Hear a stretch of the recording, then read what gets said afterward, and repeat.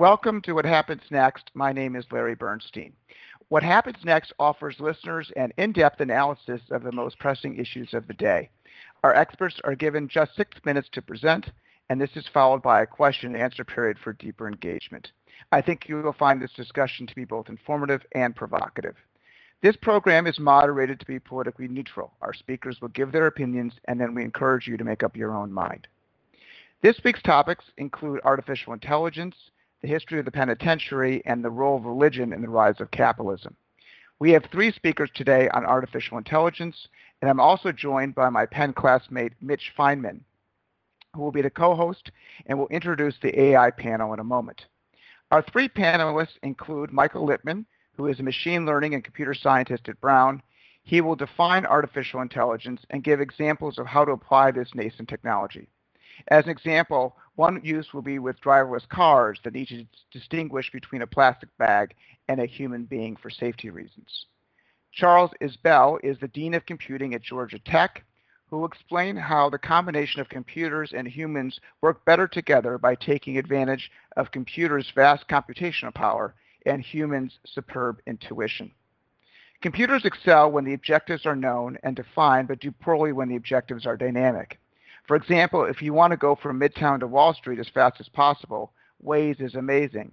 However, if there is a terrorist attack in progress, the rider will likely wish to head in the opposite direction, and Waze will be unawares. But a human can change a plan on a dime. Our third speaker is Saeed Sajjadi, an entrepreneur who hopes to profit by employing AI for advertisement insertion and gaming. I hope to learn more from Saeed about the likely business applications for AI. What Happens Next then moves in a completely different direction. Our next speaker is Lawrence Freedman, who is a professor of law at Stanford, whose research interests intersects legal history and sociology. Lawrence Freedman will discuss his book, Crime and Punishment in American History and the Birth of the Penitentiary. I hope to learn about the old days when we used a whip and a stockade to punish criminal behavior, and how imprisoning bad actors was meant to be more humane.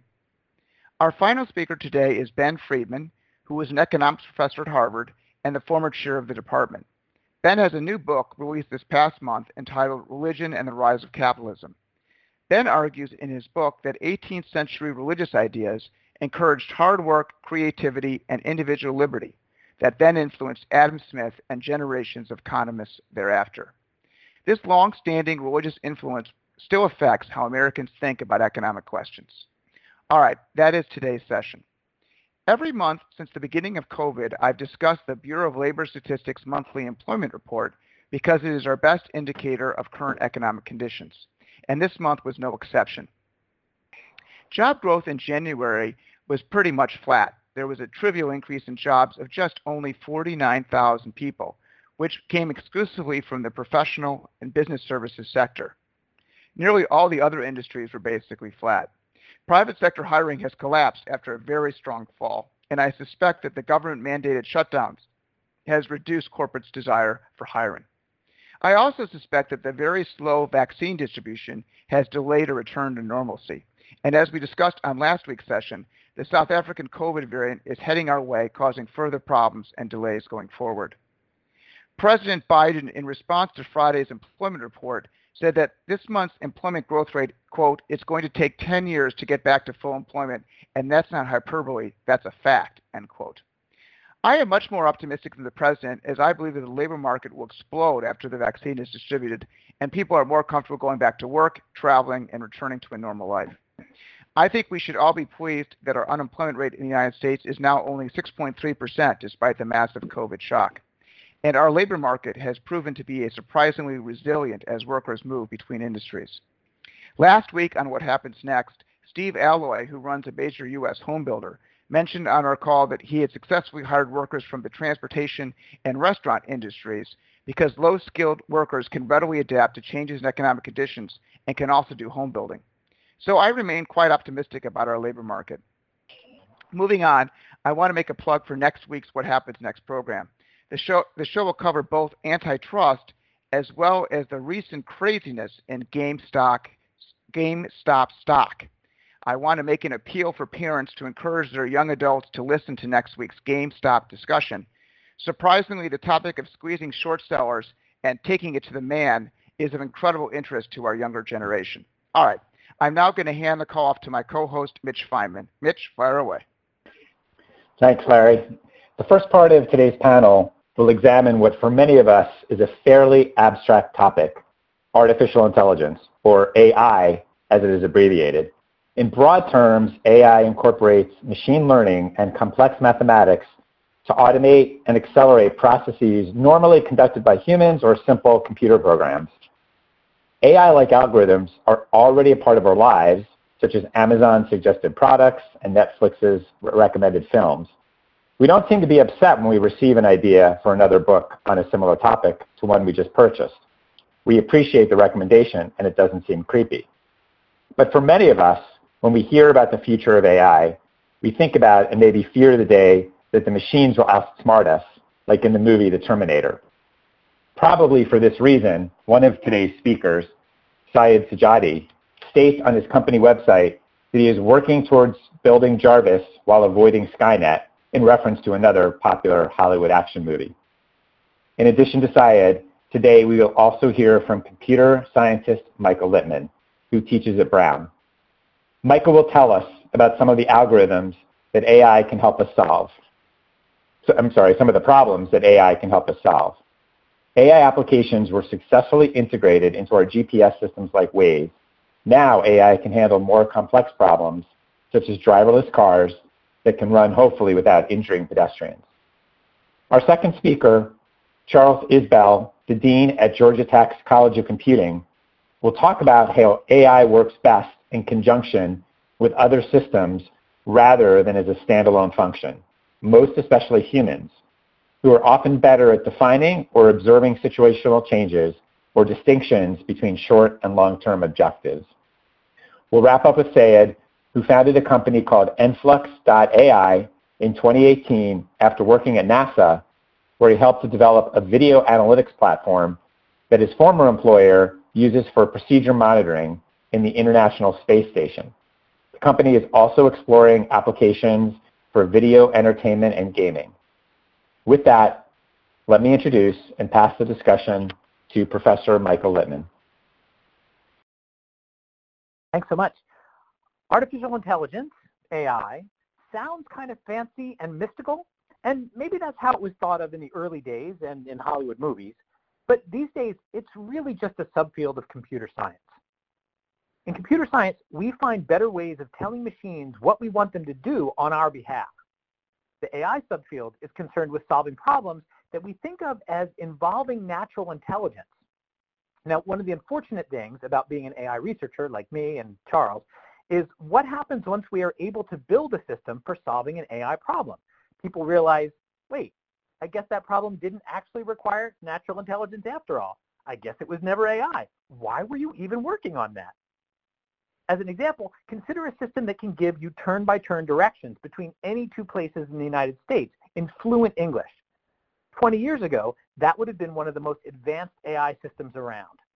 But now, navigation apps are a commodity, and we don't even think of them as being particularly intelligent. Oh well, recalculating route. The latest round of practical AI breakthroughs are built on a technology called deep learning. To understand what deep learning is, it helps to take a step back and think about the 4 ways we have for telling a computer what to do. I like to summarize these ideas using an old Reader's Digest quote. The mediocre teacher tells, the good teacher explains, the superior teacher demonstrates, the great teacher inspires. Traditional computer programming uses the tell approach. We give computers explicit step-by-step instructions to follow. These kinds of programs are not generally thought of as AI because all of the intelligence is in the choice of instructions made by the programmer. An alternative to telling is to program a computer by explaining. Here, the programmer defines an explicit objective that the program needs to achieve. The computer then gets to select what instructions to follow to accomplish the objective. That sounds a little more like AI, right? That's how we get computers to play board games at an expert level.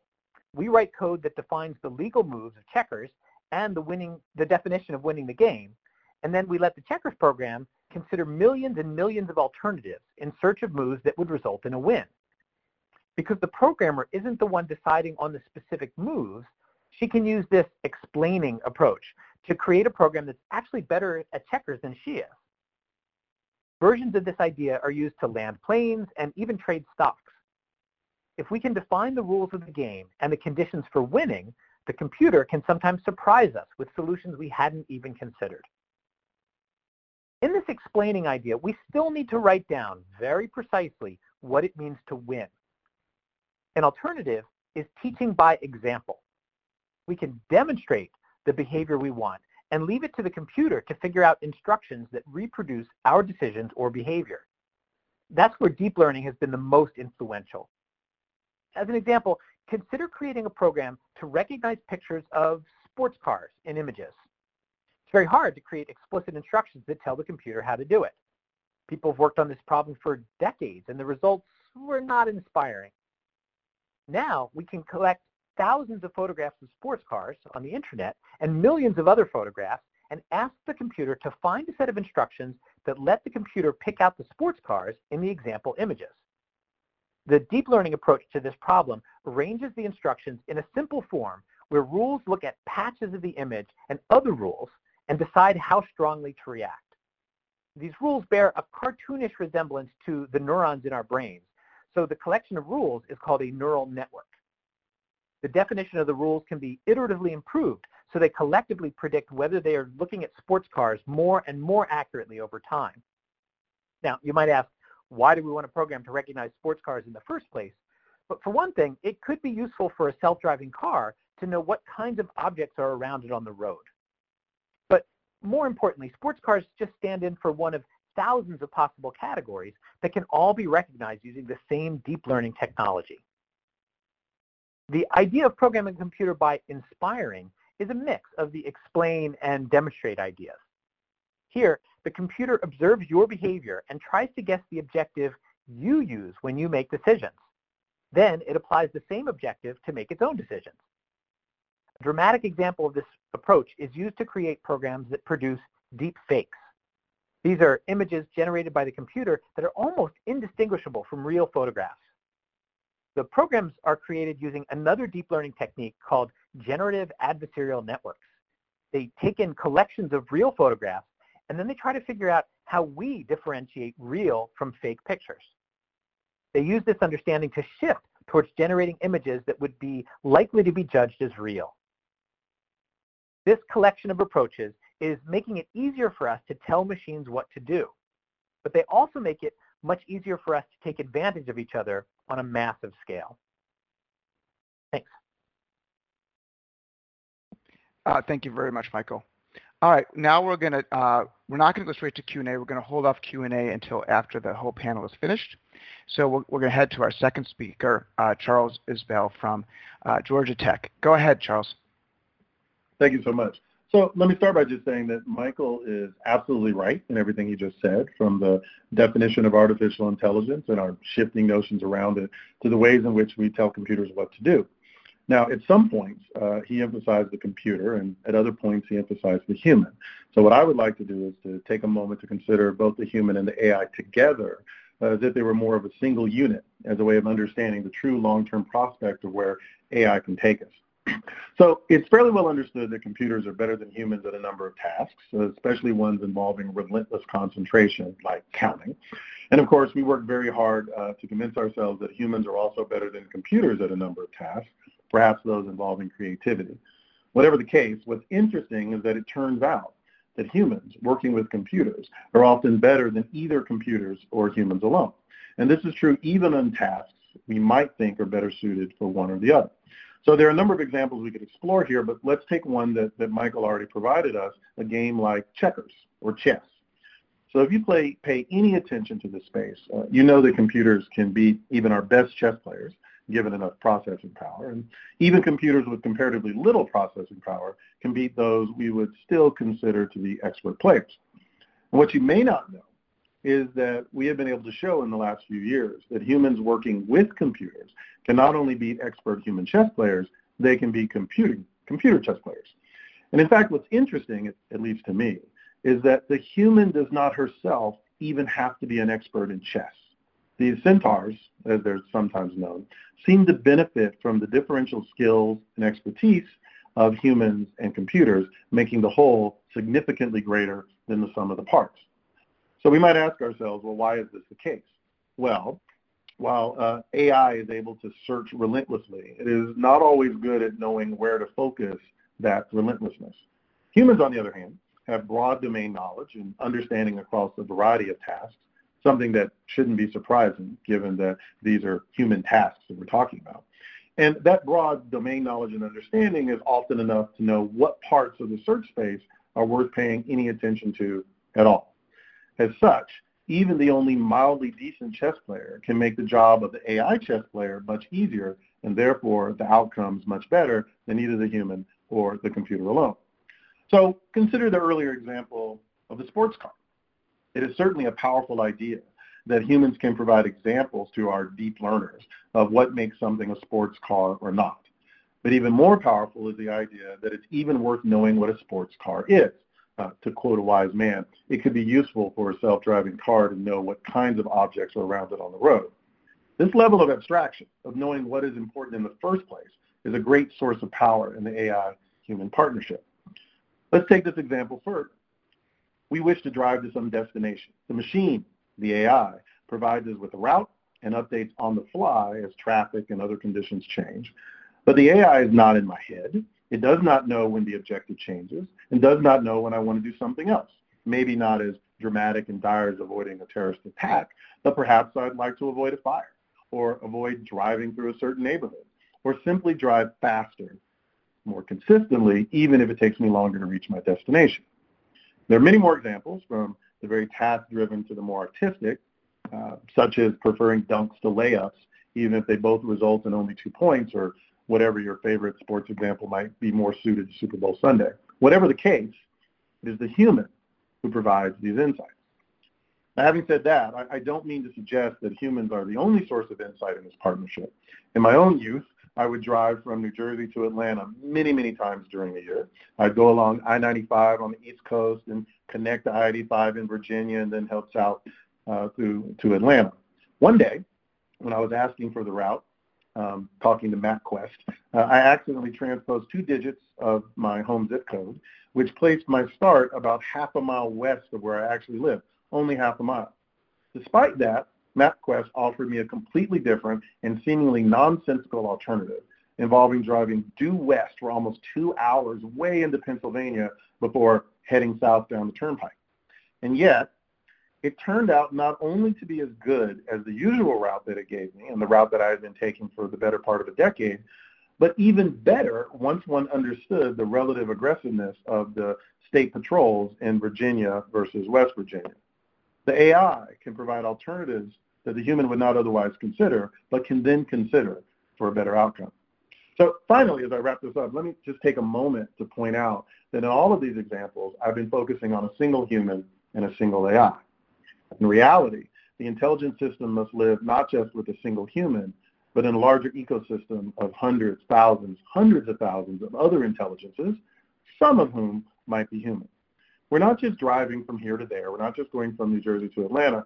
We are driving from here to there along with thousands of other cars on the road, some of them trying to get on the highway when we're trying to get off, some who want to go fast, and some who want to play it safe.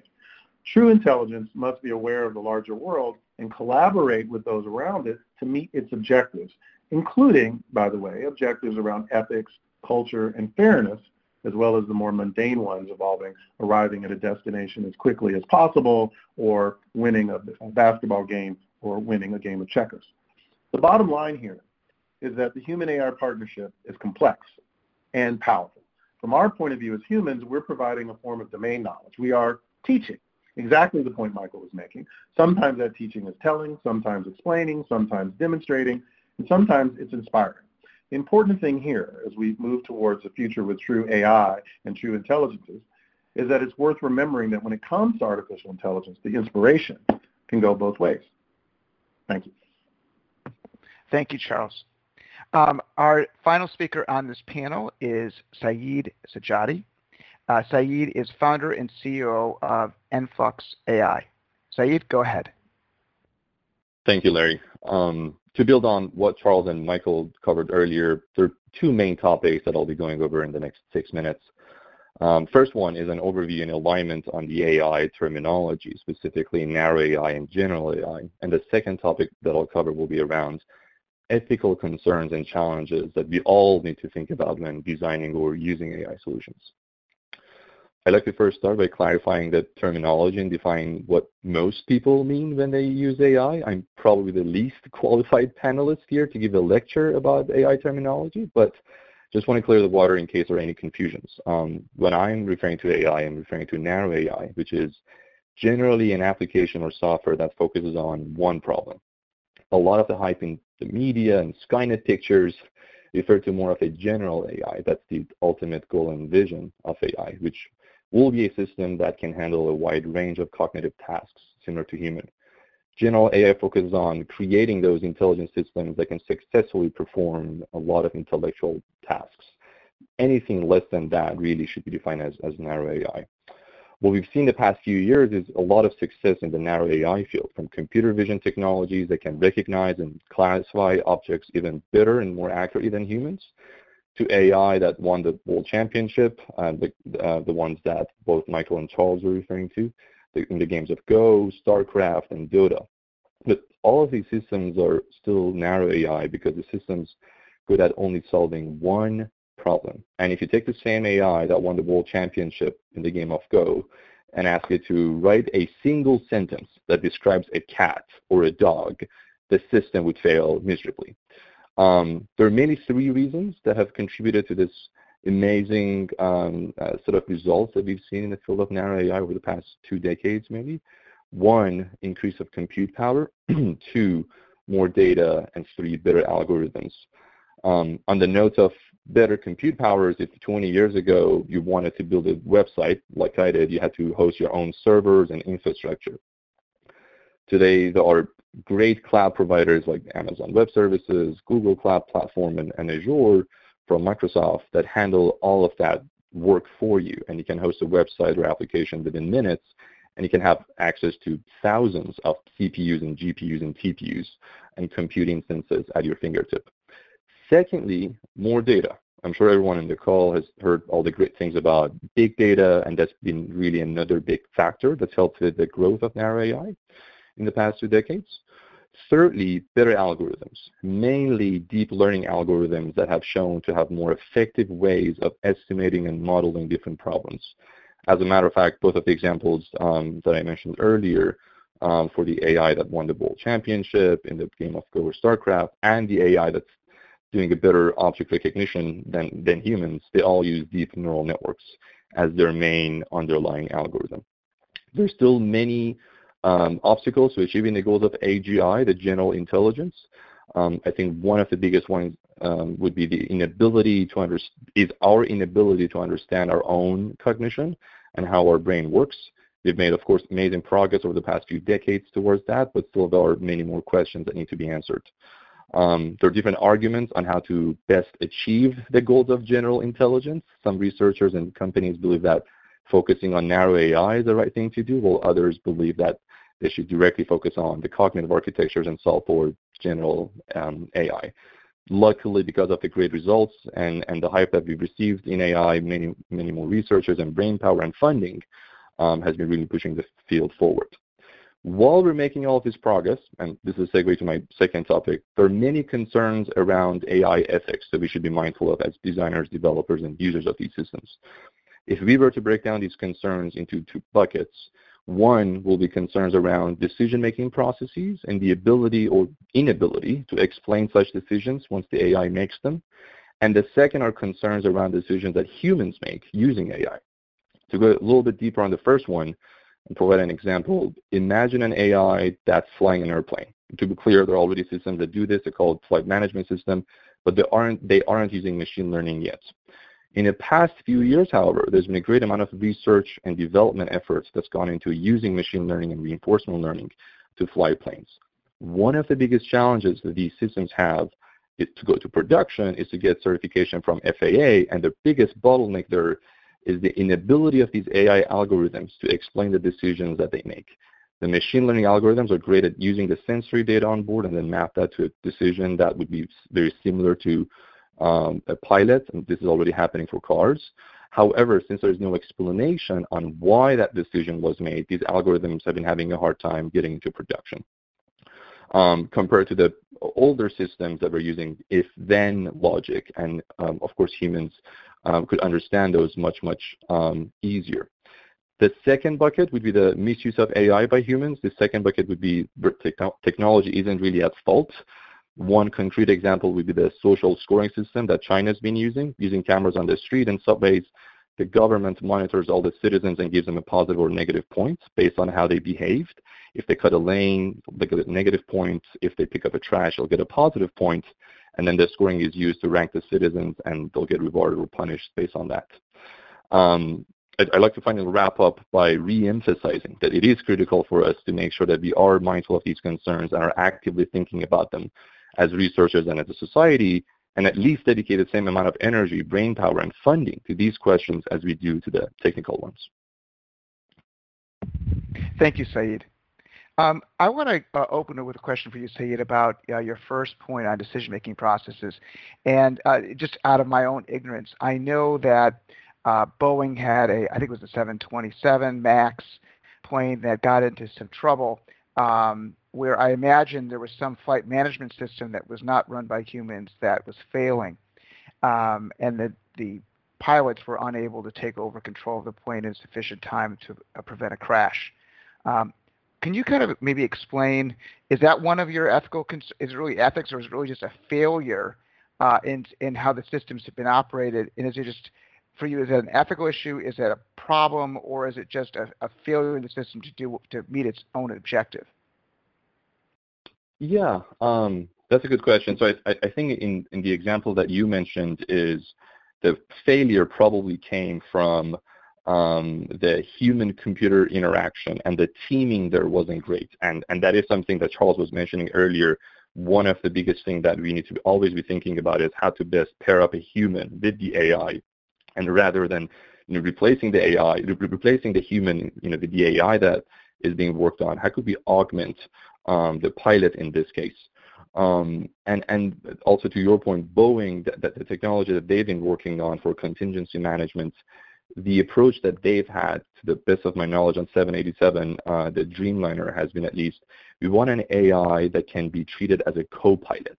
So then that AI can work with the pilot while being mindful of the work that the pilot is doing, and then help them make the best decision that they have to make. We've sort of seen a couple of these failure examples of the flight management system where there's a contingency, and the pilot will have to go through literally a 700-page manual book to follow a decision tree on how to handle that specific contingency. And this has been a very big problem. So the approach that they have been taking is, we need to be mindful of the cognitive load that the pilot's taking, and then use the AI to not add to that load, but rather have a virtual co-pilot that can help the pilot in that case. I think the ethical questions or the technical challenges in this case are, can we use advanced systems that can explain their decision-making processes when they do make those decisions? And that's been sort of the challenge that's been happening in sort of explainable AI. That's been a big bottleneck in getting a lot of these algorithms certified. Charles, I want to bring you into that. You're talking about how combinations of humans and machine together are better. But when you think about catastrophic results where the human kind of either sort of checks out, I'm thinking of those Tesla drivers that are either playing a video game or doing something else than driving and crashing the vehicle.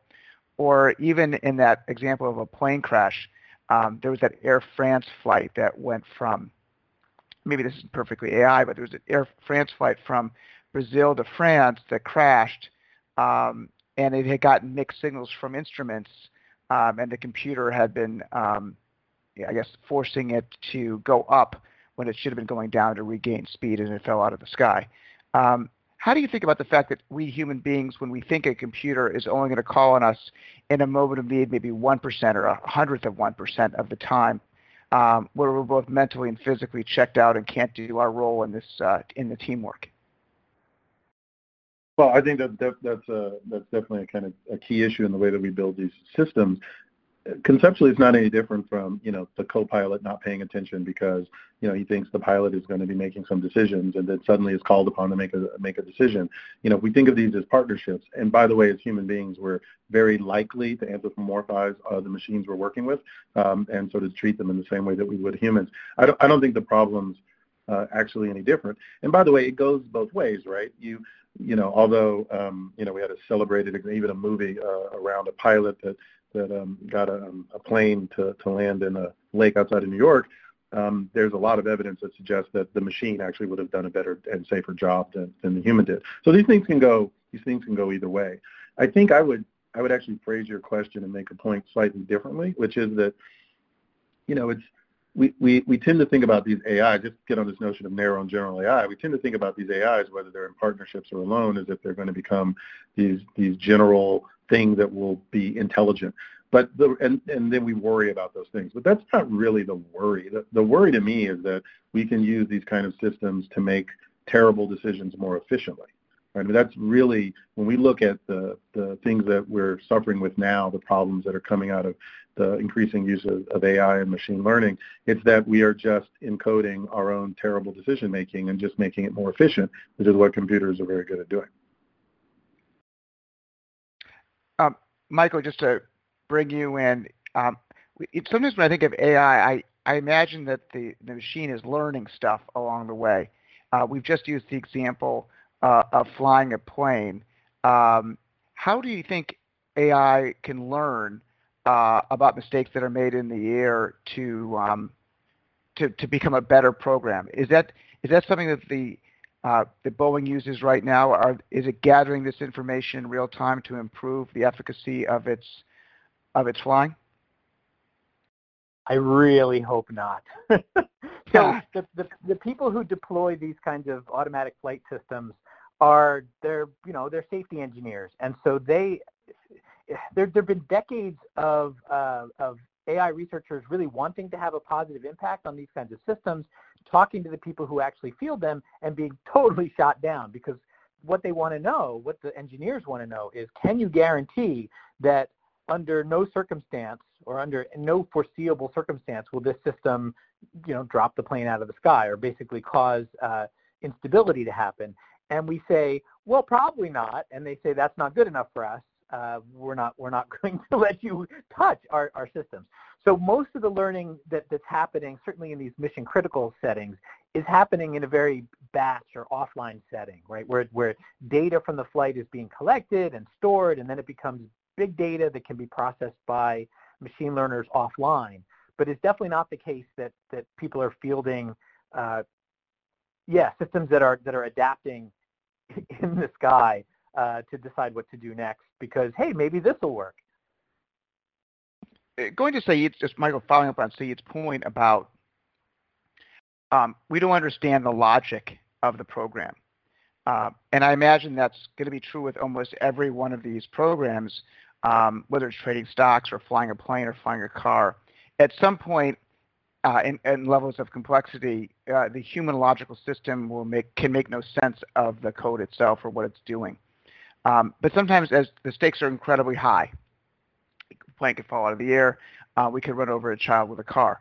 How does we as human beings give up the logical construct where we don't know what we're doing and don't know why it's doing what it's doing, but we have an expectation that it is safer? Is that something that we are going to be able to do easily or not, as a public policy matter or as an individual making those decisions?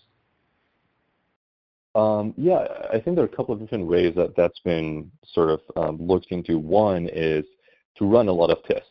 So to the point that Charles made earlier, a lot of these systems are actually safer than humans, and you're seeing this as the biggest argument that autonomous car makers are making, and that is, it's not that it's cooler for you to drive an autonomous or be in an autonomous car.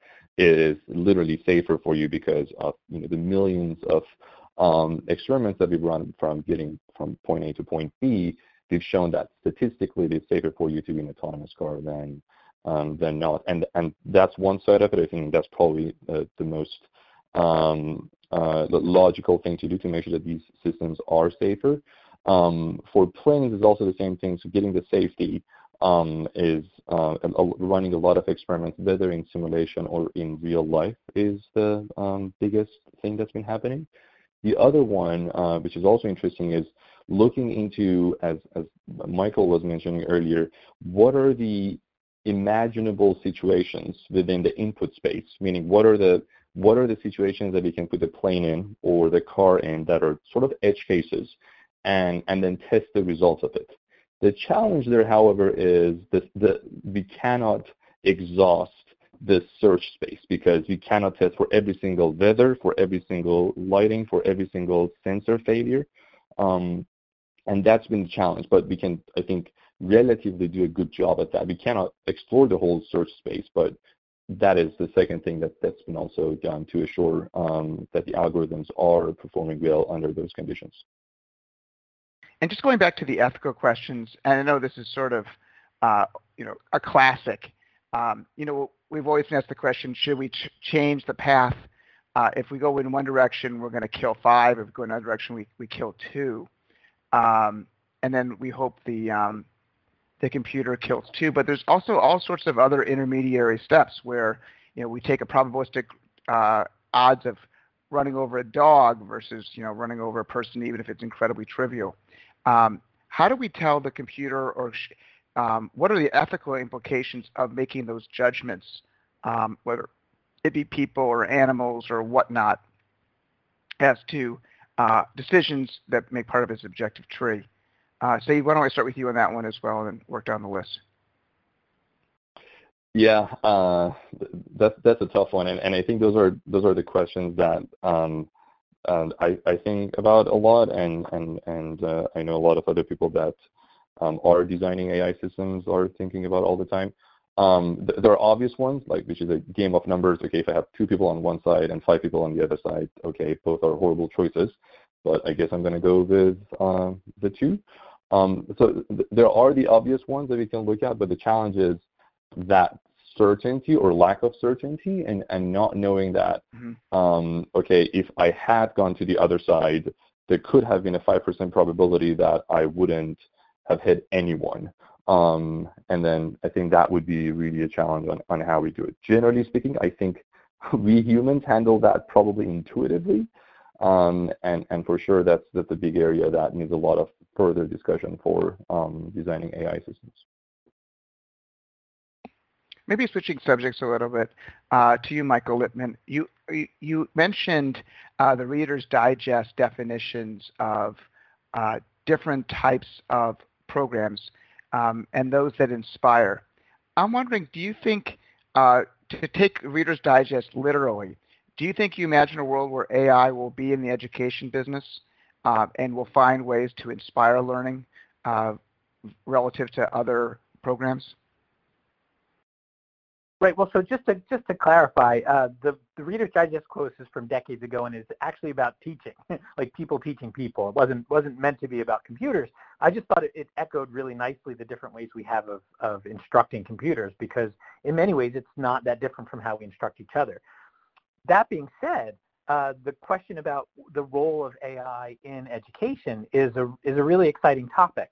I think that there's been a lot of work over the decades towards a vision of, well, boy, why can't we have a smart computer act like a tutor, right? Like a personal tutor. People do seem to do better with their learning when they've got one-on-one attention. If we can program the computer to be smart about this, it ought to be able to do better than a teacher lecturing to a group of people. And that hasn't really been the case to date. It's actually really hard. The thing that people do to connect and to teach is something that we don't know how to automate particularly well at this point. So it's, at the moment, this isn't showing huge gains, but I think there's a lot. There continues to be a lot of interest in trying to get this right, and the opportunities have increased of late. I think in the early days, the good old-fashioned AI days, the idea was, okay, well, I'm a smart programmer and I'm a good teacher, so I'm just going to write down as a computer program all the great things that I do as a teacher, and then the program will implement it, and it will be fantastic. It turns out that we're not very good at reflecting on our own teaching, just like we're not very good at reflecting on our own ability to, well, solve the trolley problem, which we're probably not very good at, or recognize objects. Like, how is it that you know that that's a wolf and not a dog? I don't know. It just looks more wolfy, right? And so teaching is a little bit like that. The way that we've been handling those kinds of problems of late is by using data, right? By having systems learn to basically program themselves. That's the direction that we're starting to go with the teaching as well. The idea being that we can now gather a tremendous amount of information about how different students online react to different kinds of educational methods, right? Methodologies. Like how much did someone's understanding increase once they watched this video, or once they read this chapter, or once we asked them this quiz. And so now that we have the ability to collect this kind of data, lots of people are starting to look at turning it around and turning it into a learning problem so that we can actually create systems that will make smarter decisions based on exactly that kind of experience. But it's still quite early at this point.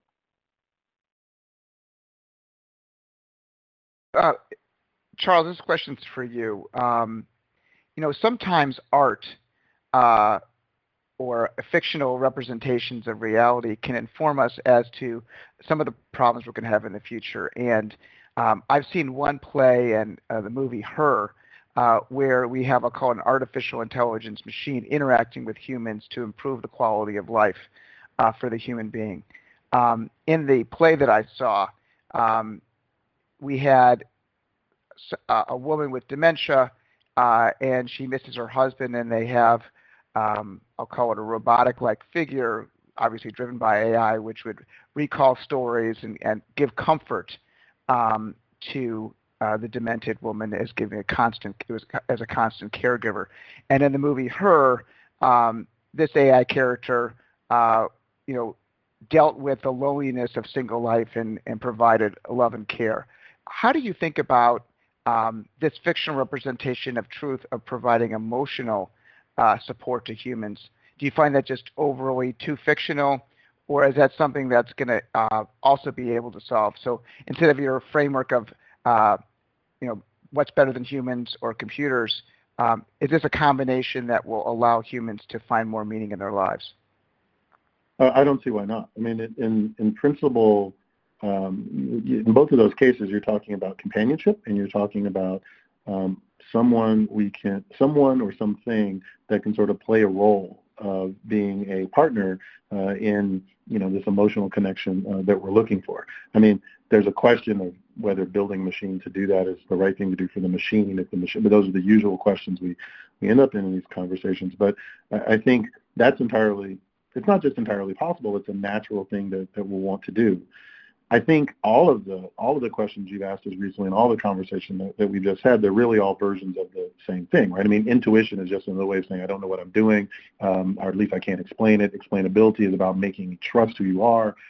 These kind of ideas of, can I educate you? Who's responsible for these outcomes? They're all really sort of circling around the same basic questions of what is the right way to deploy intelligence.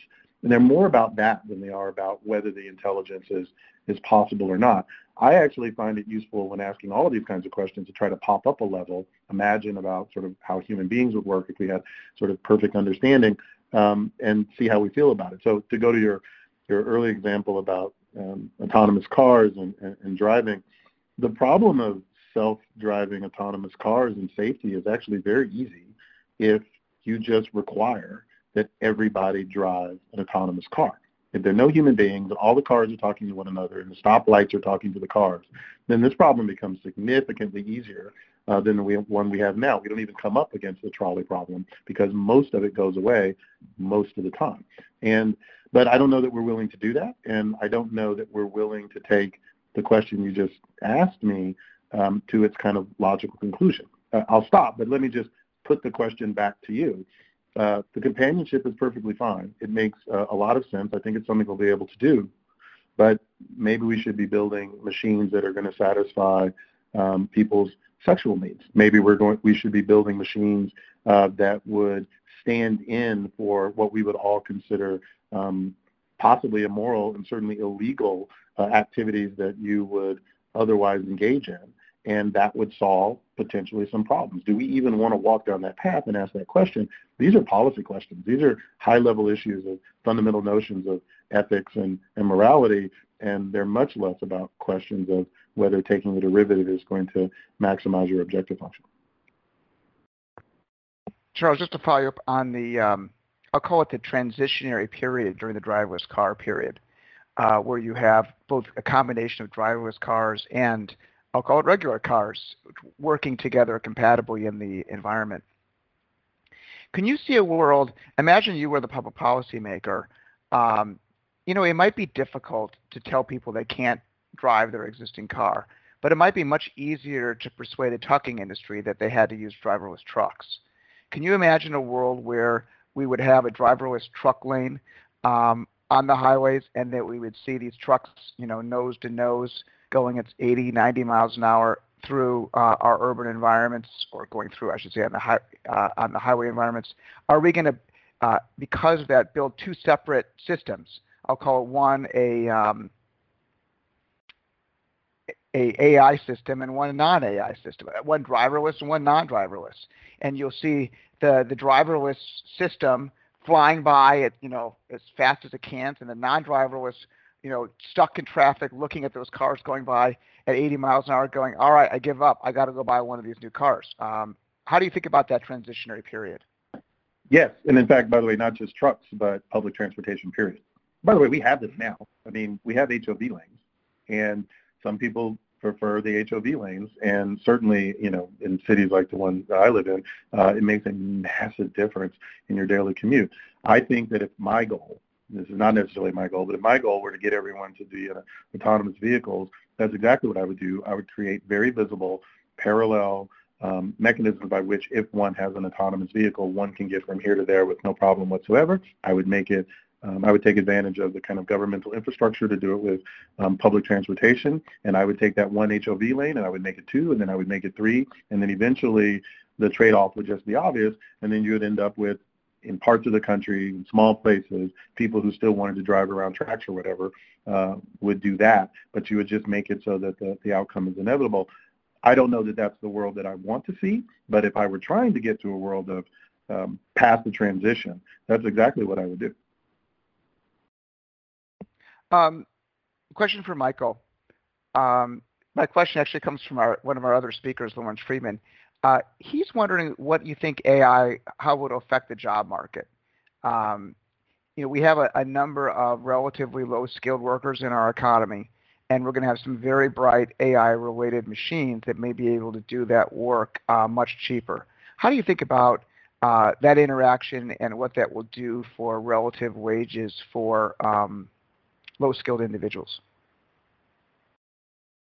Yeah, so I'm not an economist. This is definitely an economist question more than an AI question, but I've spoken with some economists, and the sense that I get from them is that historically, automation, and this is just in many ways just another form of automation, tends to result in a short-term kind of shock to the system that has the negative repercussions that you were just listing, but then the market equilibrates, that people find ways of earning a living, and in the longer term, things end up being better for more people at the cost of these really difficult situations in the shorter term. The big concern, as I see it, is when these shifts, these switches to automation happen in quick succession over multiple industries without really a chance to equilibrate. That's what I think we need to be trying to build some policy around to smooth that out. Because if we don't smooth it out, we could easily be in a situation where just things keep getting automated out from under us, and people are constantly out of work, essentially, because the job market hasn't re-equilibrated from the previous shock. It's just shock.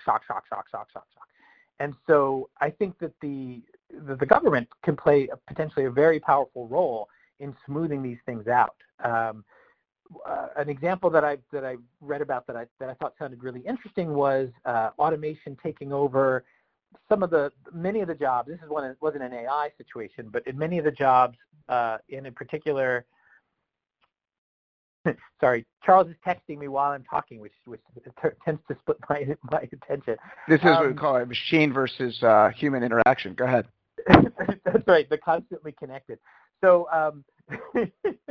anyway, the upshot of this story is essentially a town that was based very much on a manual labor economy wanted to automate, and what they decided to do was basically continue to pay all the people who had the manual labor job and just pay them until they retired. But all the new jobs, everything, all the new system all went with the newly automated version.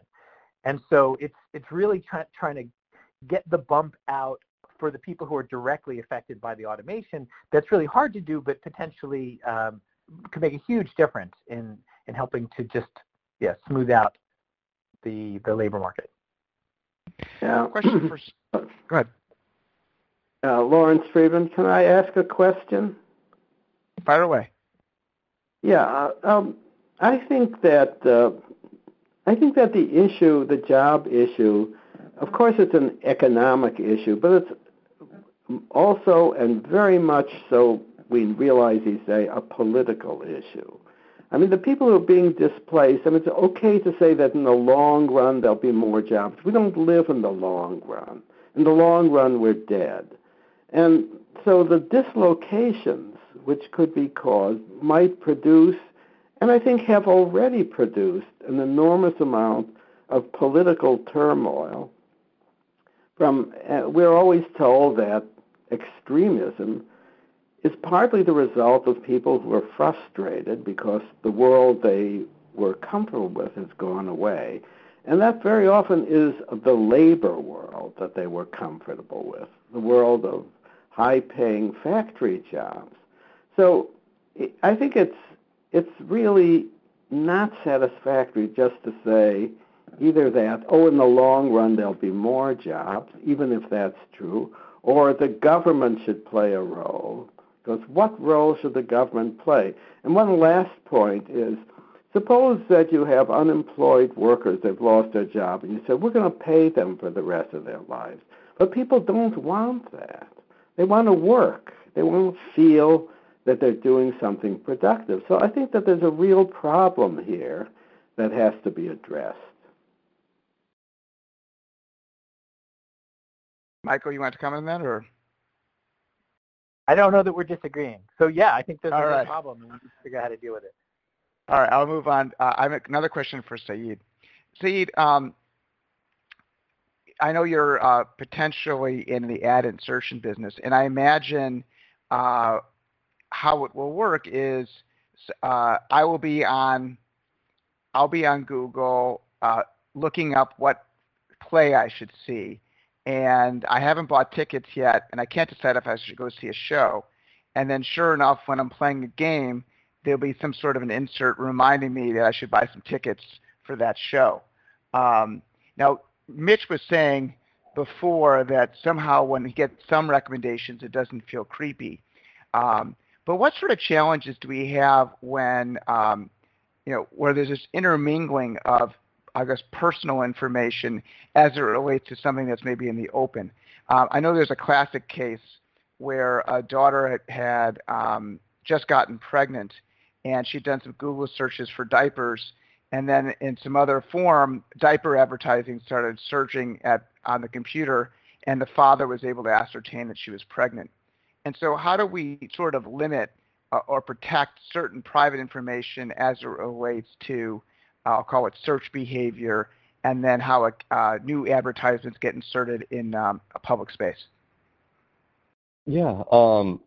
To the best of my knowledge, and the example that you actually provided, that is a classical one, and that was from Target, and I don't think it was even on a computer. So this type of recommendation was being done before. So when you go to a store, your purchase and all the things that you've bought would be analyzed, and the coupons and the brochure that you get was being personalized. And the example that you mentioned, at least a version of it that I read, was that the father found in their mailbox some diapers, and then through their mailbox they figured that his daughter was pregnant.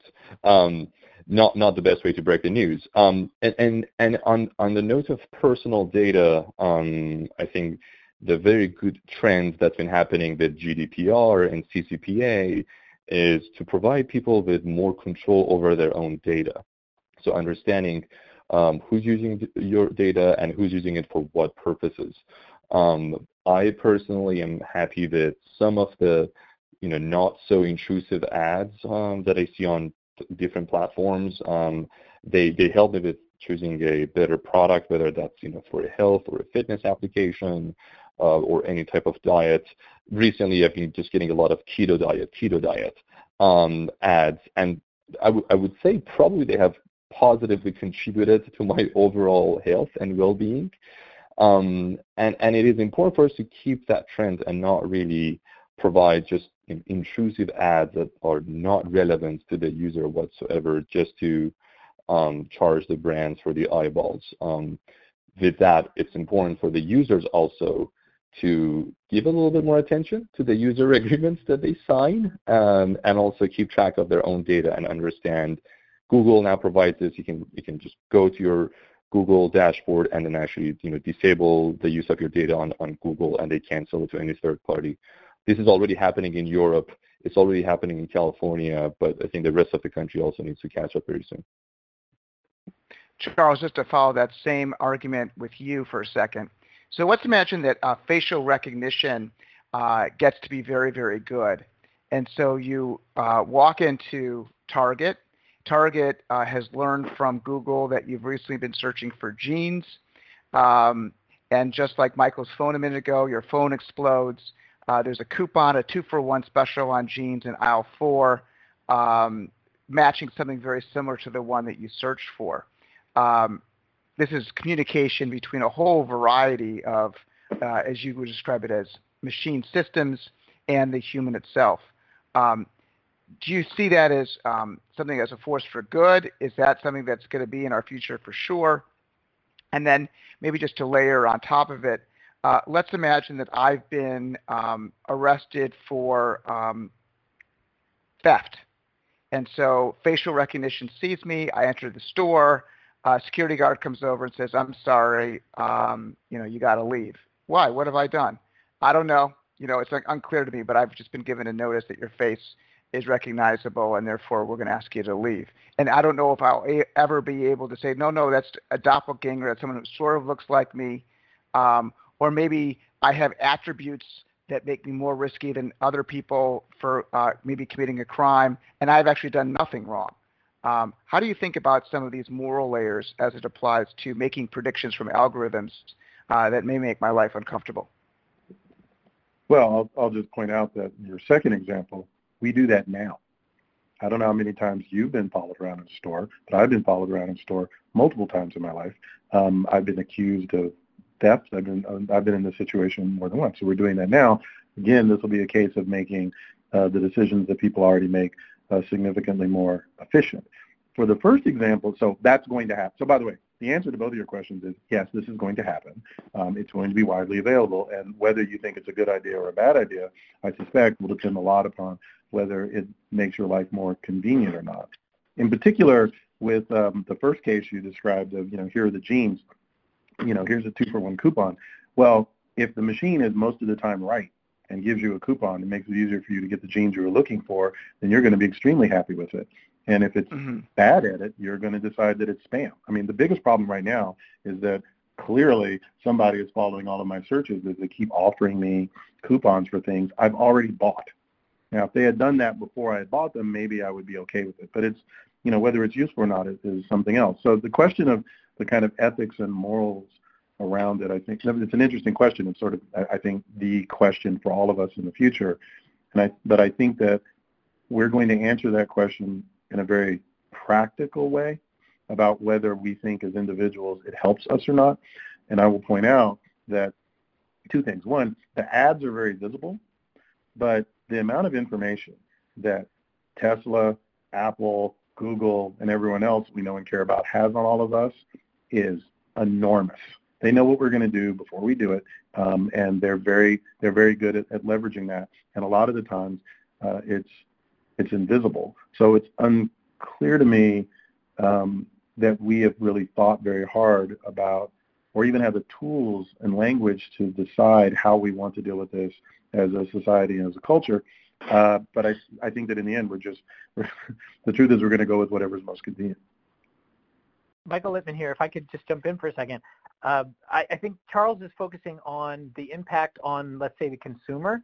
My worry, and there's already plenty to worry there, but my worry is that the decision makers here are the companies, right? So Target, say, and they're not making decisions necessarily that are in our best interest. They're making decisions that are in their best interest. And I was wondering if Saeed had any thoughts about what are the forces that are encouraging companies that are deploying AI to be ethical and to concern themselves with the rights of people, or are we in the middle of a losing battle?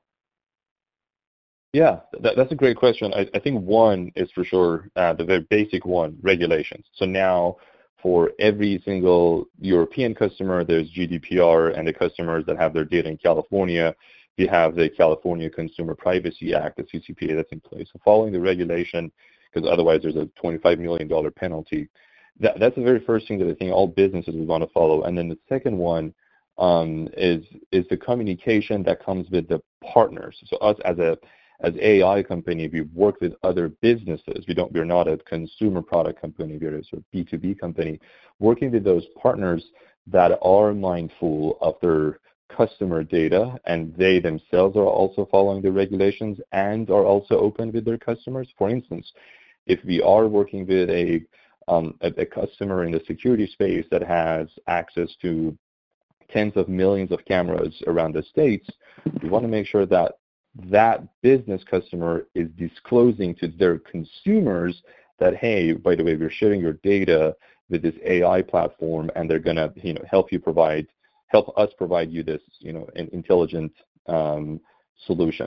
And having that disclosure not on the 43rd page of the user agreement, I think is very important, and being able to disclose that upfront so the customers can make that decision and understand, okay, do I want this, and am I okay with this third-party company using my data so I can get this and that feature. I think those are the two pieces that realistically incentivize companies. We want to follow the regulations, and we want to follow the taste that the consumers have, and we want to be transparent with them. Michael, question for you.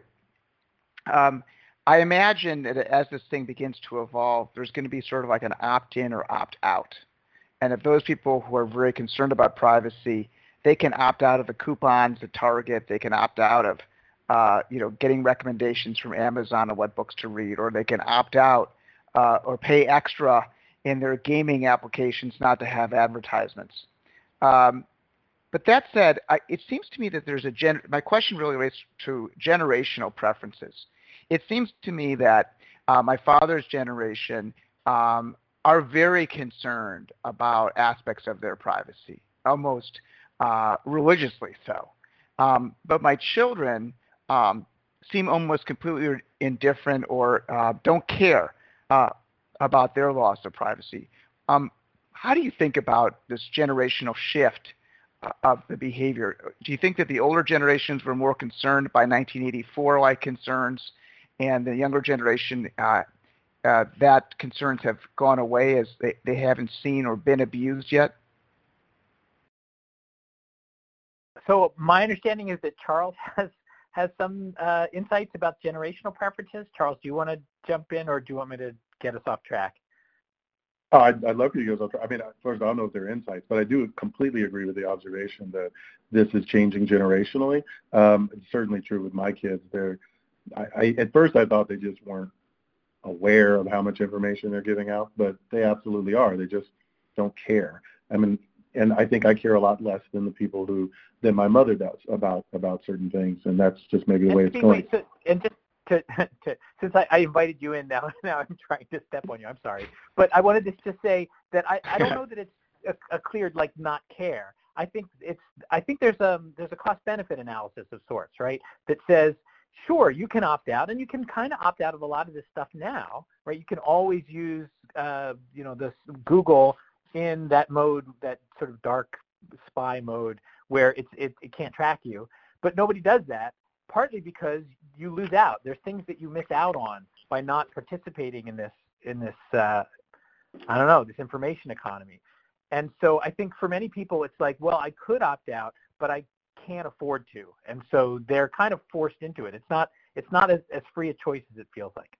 Sorry. I think that's right, Michael. If I could just quickly, sorry about that. I think that's right, Michael, but I'll also point out there's the other end of it is, what do I want the privacy for? I mean, there was a point in time that if people knew certain things about you, it meant you could never be a Supreme Court justice. We're moving into a future where people can know those things about you and you can still be a Supreme Court justice. So if the consequences for large swaths of things that you used to think of as secrets are no longer secrets, then maybe it just matters a lot less. I mean, and maybe that's a good thing. Maybe it's a good thing that we don't care as much about the things that we used to care about before. In case anyone on the call is, I'm not thinking of any specific Supreme Court justice. It's just an example of something that popped in my head. No, but it does seem, and I think it's interesting, why does our younger generation who face similar trade-offs seem to not care about their privacy as much?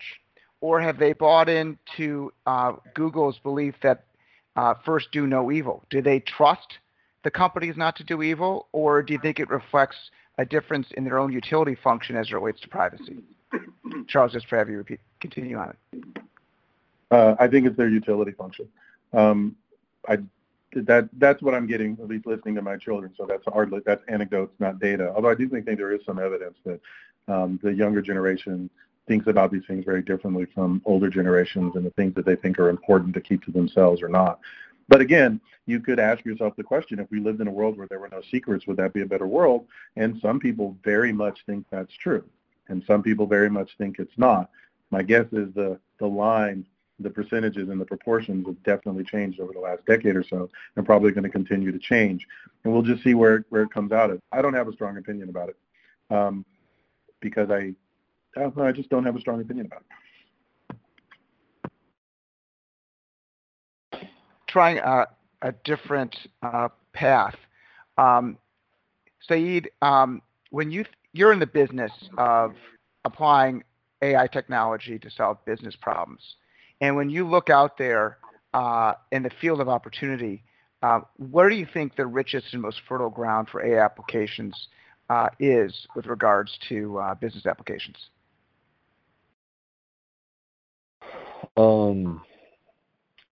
Well, generally speaking, there's this saying, I think, in the advertising business that if your revenue is not growing fast enough, just turn into the ad business. And I think that's exactly what a lot of AI companies have done.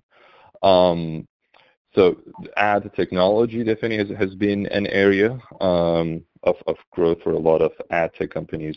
Security has always been one, using cameras to understand what are the activities that are happening in front of the camera, whether someone's breaking in, is there a fight on the street, so on and so forth. The ones that we are also passionate about, and this is sort of the very first customer that we had, is the space industry, using AI for space, very similar to how we're using it for cars and planes, getting autonomous system on the spacecrafts. However, I'm not sure about the size of that business, and probably the number of customers are very limited to 3 or 4 space companies like the NASA's and the SpaceX's of the world.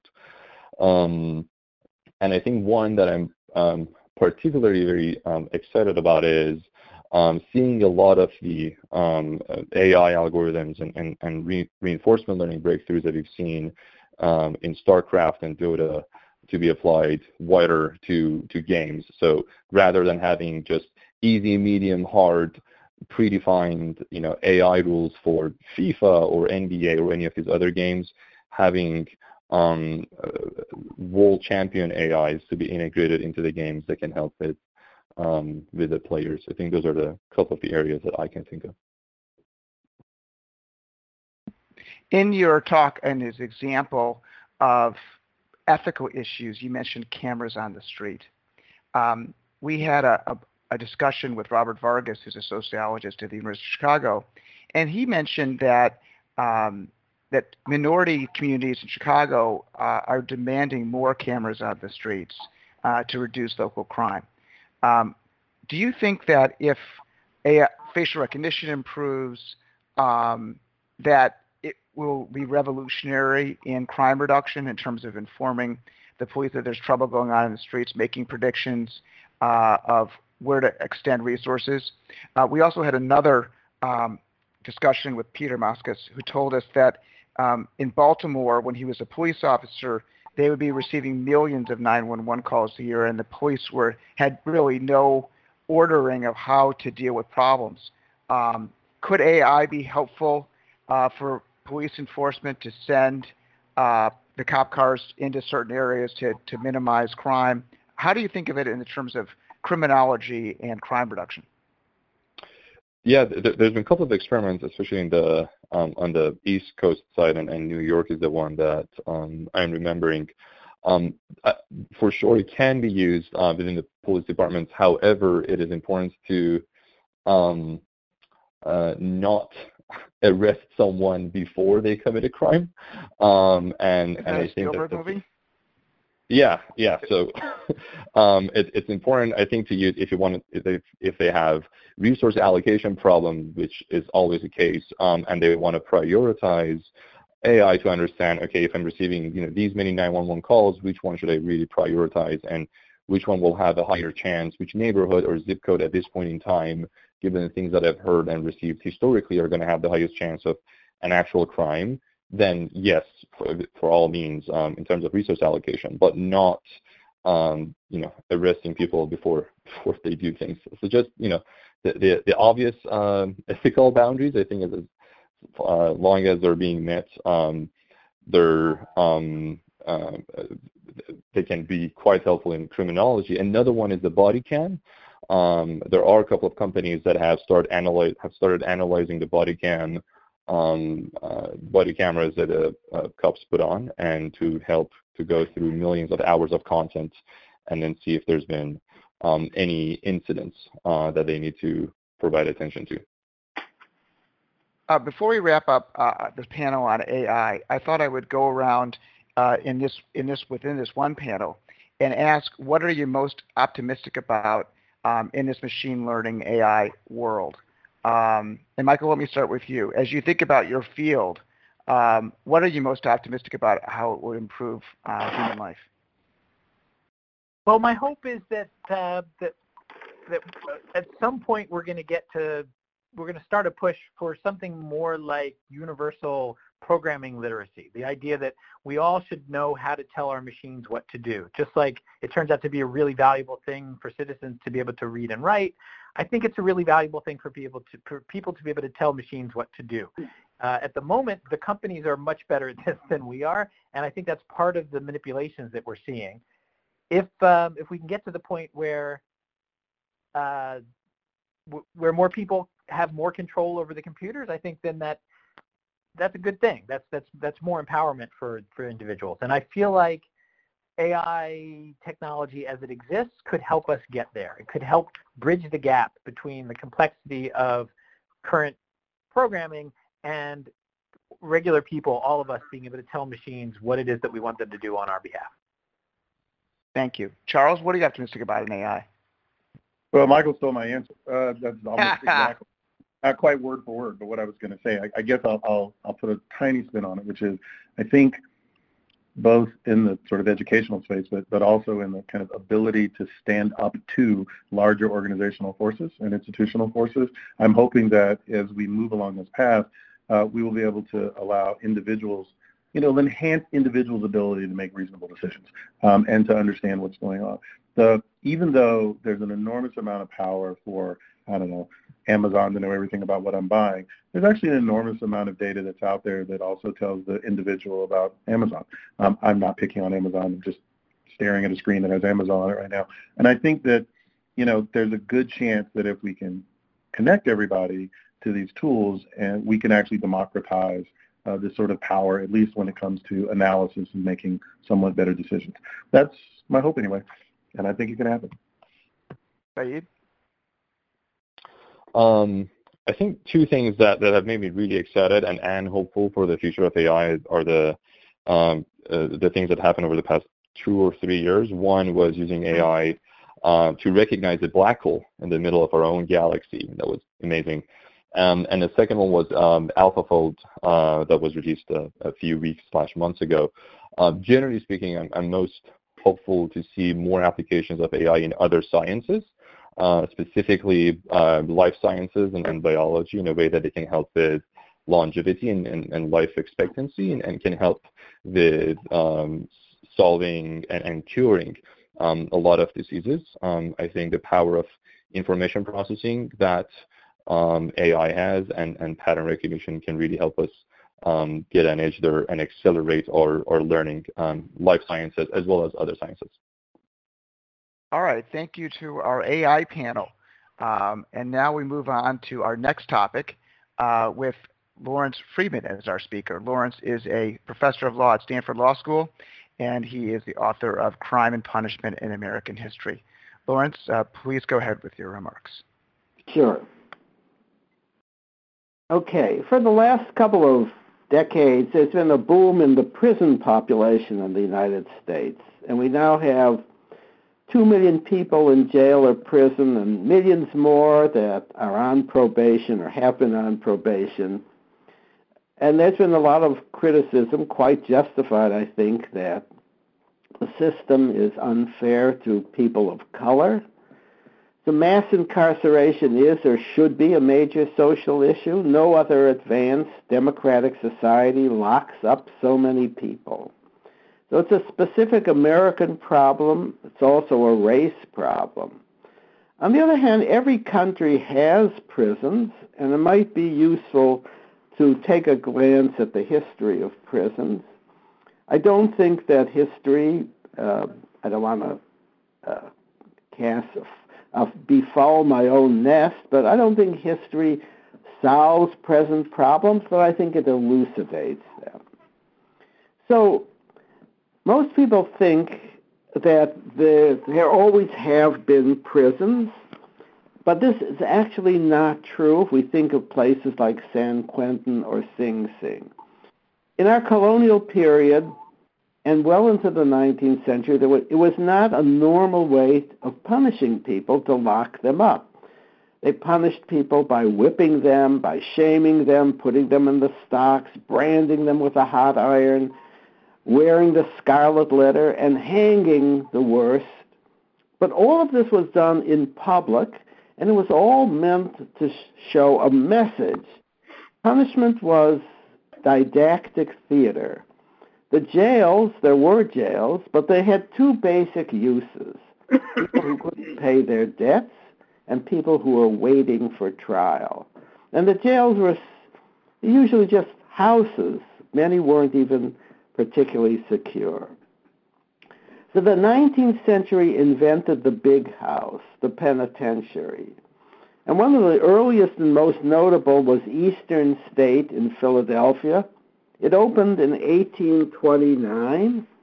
It's now a historical site. You can tour it if you want. It has a famous Halloween party. But it gives a very good indication of what the first great prisons were like. So this penitentiary was something completely new and different. It was completely different from the colonial system. It was a massive building with high walls. It had guards standing on the walls and guards inside the prison. The regime was one of total regimentation. Prisoners wore the same clothes, ate the same food. It also ran on the silent system.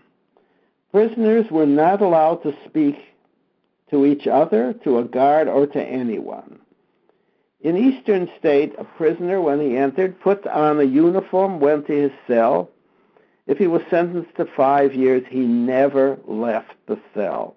Meals were brought to him. He worked during the day. There was labor, but it was within the cell. So Eastern State was a bit unusual. In the other prisons, they followed a different model. In Sing Sing, for instance, the prisoners worked outside during the day, breaking rocks, for example. But here, too, the system was silence and total regimentation. So why did this happen? What was the theory behind this? So the colonial theory was that the community helped solve the crime problem by making an example of people. But in the 19th century, the population had grown. We had cities filled with strangers. There were gambling dens, brothels, urban mobs. So the elites began to think that society was no longer the cure for crime. It was, in fact, the cause of crime. So the solution was to rigorously separate criminals from society. At the same time, there was a wholesale rejection of bodily punishments. Whipping, branding with hot irons, that was all considered barbaric. And punishing through imprisonment was thought to be more modern, more civilized, and more effective. The death penalty remained. It was hanging, but it was no longer done out in the public square. It was moved into the yard of the jail or prison, and the only people who saw it were a few witnesses and then some kids who would climb to rooftops or at the top of trees. And later on in the 19th century, the electric chair was invented, and the death penalty became all but invisible. It was carried out deep inside the prison with a handful of witnesses. Now, of course, a lot has changed over the years. The silent system didn't last. There are many different forms of prison, but the essential system remains in place, and the keystone of the whole system of punishment is imprisonment. This is how we punish people who break the law. So it's an expensive system, both in terms of the buildings and the costs, and it's also extraordinarily expensive in social terms. It's also, and this has been shown, deeply racist. So we have to ask the question, we have to begin by assuming that the prison system is not something that has to be, that is, has always been and always will be. Nonviolent criminals are the majority of those who are in prison. Is there no alternative? Maybe it's time to take the system not for granted, but to re-examine it from top to bottom. Lawrence, thank you. I want to start with the concept of being inhumane. You mentioned that wearing a scarlet letter or whipping was considered, or I call it bodily harm, was considered inhumane, and that locking someone up for 5 or 10 years is not inhumane. Yeah. Did we as a society get that wrong? Would we be better served by finding something that, well, maybe start at the beginning. Do you feel that locking someone for 5 years is inhumane? I think it usually is inhumane. And you know, ask yourself the question, if you committed some minor crime, this is nothing big, and you're given the choice, 2 years in San Quentin or 10 lashes on your back, and that's it. I think most people would choose the 10 lashes. I mean, it's a question why, and I have no real answer, why it was decided that punishing the body was barbaric and inhumane, but locking the body up was not. Now, when you talk about the scarlet letter, there it's a somewhat different issue. That's a shaming punishment. And the reason we abandoned shaming punishments was not because we thought they were inhumane, but because we thought they were ineffective. In other words, when you have the scarlet letter, that took place in a tiny community where everybody knew everybody. So if you adopted say a scarlet letter notion, in modern the U.S., a person would just simply move to another state, or could, and then take off the letter, and then the heck with it. And so shaming punishments usually depend on a small, close-knit community. We don't have that anymore. I mean, we have large urban communities. That's where most people live. So it's okay in a schoolhouse if you put a dunce cap on a kid and sat him in the corner. I mean, that might be effective. Maybe not. But anyway, that wouldn't work in the larger society. So the penitentiary came out of the notion, first of all, that bodily punishment was wrong, inhumane. Shaming punishments didn't work because people would laugh at them, or you could just move, or they were simply ineffective. And that the root cause of crime was being in bad company, associating with drunkards, drinking, gambling, whoring, and so on. And the way to solve that was to force you into this kind of monastic life. But then it became, over time, accepted. This is the way we punish people. This is what you do to people who break the law. Of course, we also have fines, probation, and so on. But we're locking up people by the millions. Just follow that up. You mentioned that studying the past is illustrative but may not have solutions, but maybe there's kernels we can learn from it. We went down a path of locking everybody up and throwing away the key, and now we recognize as a community that this is probably a failure. But we still want to reduce crime, and we want to reduce crime at the cheapest possible cost. I think you're right. In large cities, it's difficult because of anonymity to get the full shame that you do it with that dunce cap in the schoolyard. But what if we put the dunce cap in in a public housing project, for example? We do it right in front. Mm-hmm. Or I live in a small town of Glencoe, Illinois. If we did it in the village square, it still might be effective. I find shame to be a very effective means of punishment. Is there a way we could bring back shame, which is much cheaper and potentially less problematic than the prisons? Yeah. Now look, there have been attempts to do a little something along those lines. Now, for instance, suppose you published in the newspaper the name of men who had gone to a prostitute. Well, there are two problems with that. That can be very shameful, particularly if it's a minister or something. But for many people, a lot of people say, well, who cares? Well, I mean, it's a little embarrassing, but so what?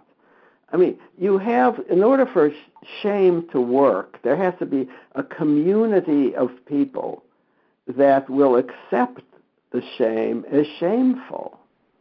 And that's something that I think has become rather dubious in many regards. A lot of kind of sexual offenses and so on, although they can be brought back. I'm not saying that shame isn't useful, but it can't be used wholesale.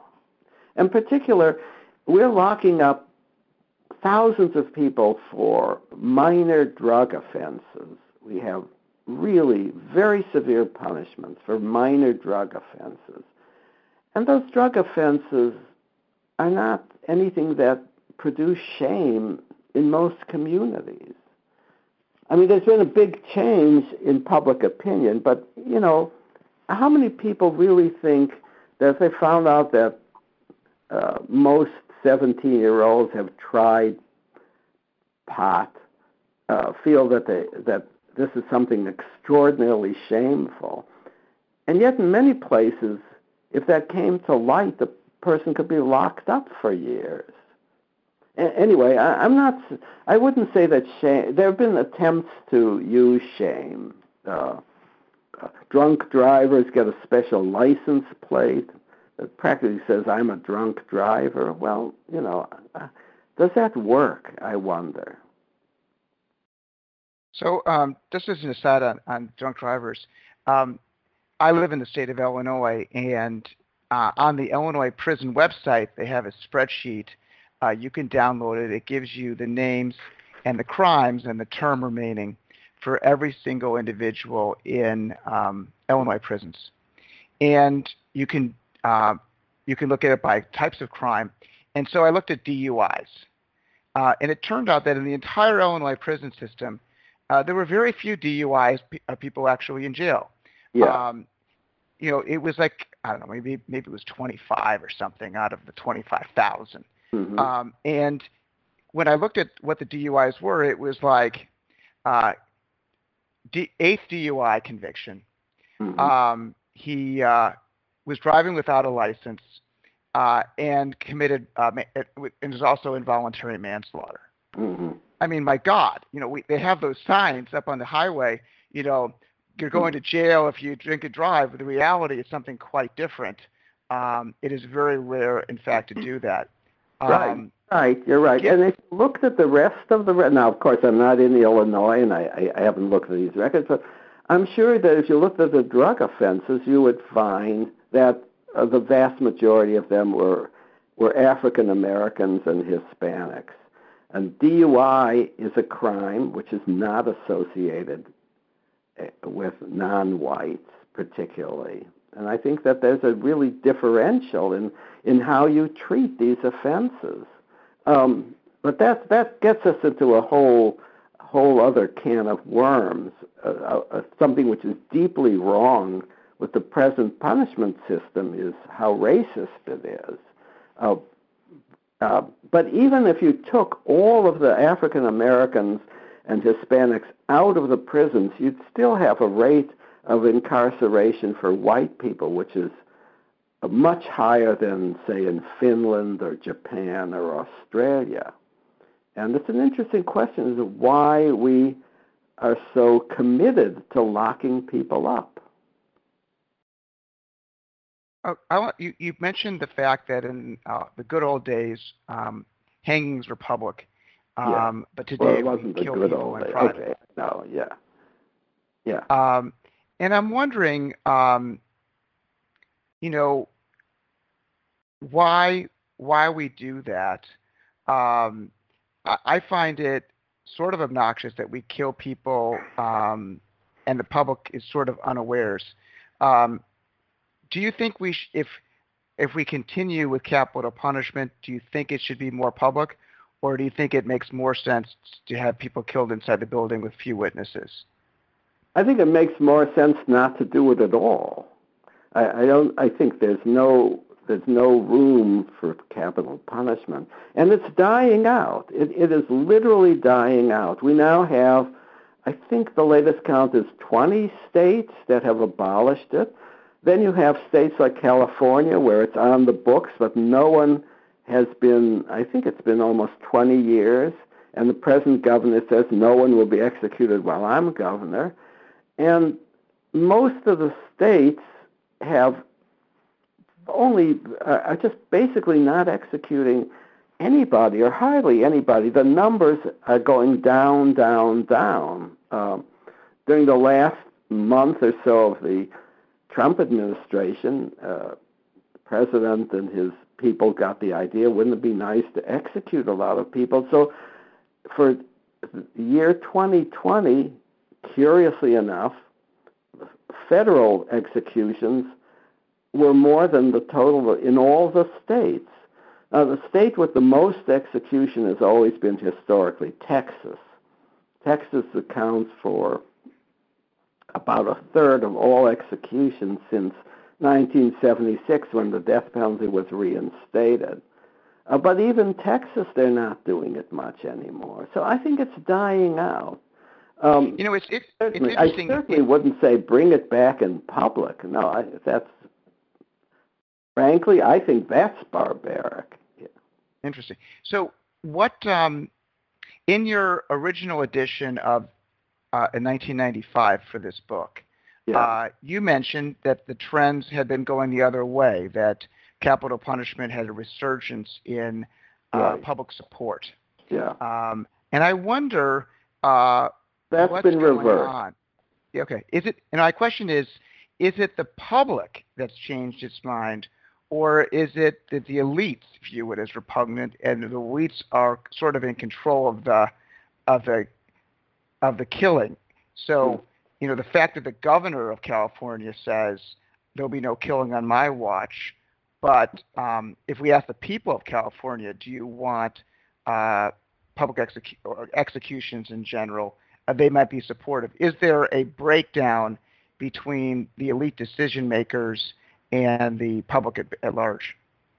Yeah, well, I hate to admit it, but there's something in that. But in fact, there was a referendum on the death penalty in California, and to the dismay of the people who are against capital punishment, most people voted to keep it.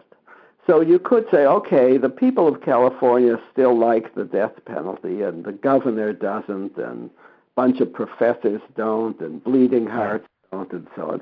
But the fact is that if you ask people, are you in favor, or you give them a referendum, you're not really giving them a good choice. If you said to people, if you gave people the information about what it costs, how long it takes to execute anybody, and the fact that there are alternatives, most people think incorrectly that if you sentence someone to life in prison, they get out after a few years on parole or something, which is not true. And I think they just haven't thought very carefully about the question. So I would say that the people who have thought about the question are against the death penalty. And then it becomes a political issue. If you want to label yourself a law and order person, you say you're all in favor of it. But I think that most people are not particularly in favor of it. If you push them, they'd say, well, I guess it's okay. But I don't think there's any deep feeling for the death penalty in my state, for sure, or in Illinois, for that matter. Well, for sure. Yeah. All right, with that, I'm going to turn to our next speaker, Benjamin Friedman. Ben is a professor of political economy, and he was formerly chairman of the Department of Economics at Harvard University. Ben, why don't you tell us about your new book, Religion and the Rise of Capitalism? Thanks, Larry. The question I take up in this book is where modern Western economics came from. The answer that I propose is somewhat surprising, at least to me it was, and to many other people. I certainly accept that the origin of modern Western economics came in the latter half of the 18th century with a group of thinkers centered around Adam Smith, but importantly including David Hume. And I point also, as many other people do, to Smith's great book, The Wealth of Nations. Where I depart from the consensus is that instead of thinking that because Smith and Hume and their contemporaries were products of the Enlightenment, which they surely were, and because we view the Enlightenment as the movement away from thinking in terms of a God-centered universe to what we in our modern vocabulary call secular humanism, the standard view is that therefore the forces that gave us modern Western economics had nothing to do with religion. And instead, I argue that Smith and his contemporaries were powerfully influenced by what were then new and, importantly, highly contentious and contended ideas in the religious realm in the English-speaking Protestant world in which they live. And the specific new trend of thinking that I point to is the turn away from predestinarian Calvinism, meaning the belief that people have no ability to influence at all whether they are saved in the afterlife, that decision of whether any individual is saved or not, whether a person is going to be in heaven or sentenced to an eternity of suffering, is made before they were born, indeed before the world was ever created. And starting about 100 years before Smith, but then in a way that percolated up from England into Scotland, where Smith lived, and then into the United States, the new thinking was no, that wasn't true. That people very much, through their choices and their actions, were able to affect whether they were saved or not. And I argued that this expanded and I believe much more optimistic view of human nature and of the possibilities for human agency opened the way for the new economic thinking, in which Smith understood that people acting on nothing more than their own self-interest, but behaving under conditions of market competition, were able to make not only themselves but other people better off. Now, to clear up a potential misunderstanding right away, I am well aware that Adam Smith and David Hume and most of the people that we are talking about as the early creators of modern Western economics were anything but religiously committed individuals. We know all these people were celebrities in their own lifetime, and so we know a lot about them biographically, and they were not. So my story is absolutely not that this happened because religiously committed individuals set out self-consciously to bring their religious ideas to bear on their professional thinking. It's rather that they lived in a world in which religion was much more central, more pervasive, more multidimensional than anything we know, and moreover, intellectual life was more integrated then. They didn't hive off the theologians in universities the way they do at my university, or for that matter, at the University of Chicago. University of Chicago has a very famous divinity school, but it's a separate faculty. Well, that wasn't true in those days. And so I think the fact that these new religious ideas were so highly contended, they were not only argued for, they were fought over, and lots of people died for them, and therefore they influenced the thinking of Smith and his contemporaries. And then to bring the story down to the present day, I argued that this right from the ground up influence of religious thinking on economic thinking had a huge influence in shaping the way economics as an intellectual discipline evolved right through the 19th and the 20th centuries as the structure of the economy changed, and therefore, of course, the questions that economists ask changed along with it. But I believe this influence of the religious thinking from the ground level was still there, and I think it's still here, especially in the United States, and less so in the thinking of professional economists, but in the normal way these things work, in the evolution of sciences. It's present in our public conversation about economics. It's present in our debate over economic policy. And I think it helps to explain this puzzle, which has fascinated many people, me included, about why so many of our fellow Americans seem to hold policy views and to vote in ways that run counter to their economic self-interest. So the idea is that counter to the usual story, there's been a right from the beginning influence of religious thinking on economic thinking, and it's lasted for 250 years, and it's still here. Thanks, Ben. I guess I'm going to start out with your last conclusion. In your book, you reference Billy Graham and the book What's Wrong with People from Kansas, who appear to support an end to death taxes, low marginal tax rates, when it really doesn't influence them.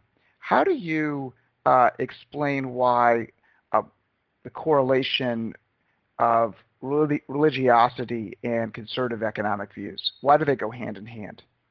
Well, let me be clear. It isn't religiosity so much as which particular stripe of religion people adhere to. And the standout in the data that I review in the latter part of my book is the evangelical, Protestant evangelical community. You mentioned things like opposition to estate taxation. That's an absolutely fascinating one. It's not surprising that groups with higher incomes are more opposed to estate taxation than groups with lower incomes. To me, that makes perfect sense. And if you look at various groups across the American society, that's by and large true. The one group for whom it isn't true is the evangelical Protestants. Evangelical Protestants have quite low incomes compared to the American population as a whole, lower incomes even than Democrats on average, but the opposition to estate taxation among American Protestant evangelicals is very strong, stronger even than the national average. So I think it's clear that what matters is what particular theological beliefs one subscribes to. Now, if I should just say something about Billy Graham, because you asked about him, I found that a very interesting part of the story because Billy Graham was one of the spearheads of the movement in the last century when religious conservatism and economic conservatism came together right around the middle of the last century. And my explanation for that is that both groups realized that they were fighting a common enemy, namely the threat of world communism. One group saw communism as the antithesis of Western religion, and they were right. And the other group saw communism as the antithesis of American free market, free enterprise economics, and they were right too. And I believe that what happened in the middle of the 20th century is that these two groups came to understand that they were fighting the same enemy, and that's what brought them together. I want to go back to Adam Smith next. Sure. He tells, and you quote his, I think probably his most famous quote, that the baker doesn't bake and the butcher doesn't get you the meat out of his love for you. He does it out of pure self-interest. And Smith says that's okay. That self-interest is what's going to drive productivity and the specialization, and it's going to give you a whole bunch of consumer choices that you would otherwise not get. How does that concept of specialization, growth, fit in with, I'll call it 18th century religious ideas, that this is something that we should embrace, where those same ideas may not fit well at maybe even your university today in its ideals? Well, first place, I think you stated Smith's view exactly correctly. Smith understood that the key driver of behavior, especially in the economy, was self-interest.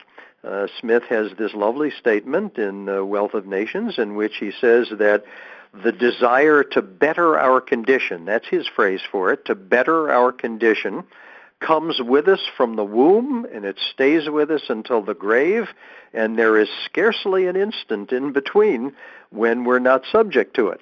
And of course you could interpret bettering our condition in a variety of ways, but he then goes on to make very clear that it's our economic condition that we seek to better.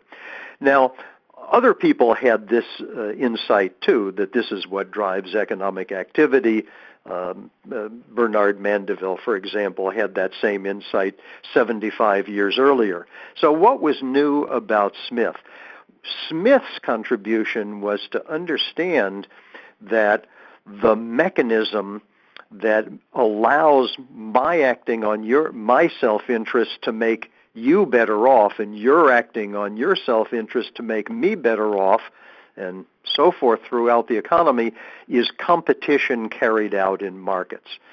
This was a generation of people who were trained to think in Newtonian terms of system and mechanism, and before Smith, people knew this was true, but they just had no idea why it was so. And it was Smith who very carefully worked out the nature of competition carried out in markets, and he showed that that's what allowed people acting on no more than their own self-interest, no altruism involved, to take actions which make themselves as well as other people better off.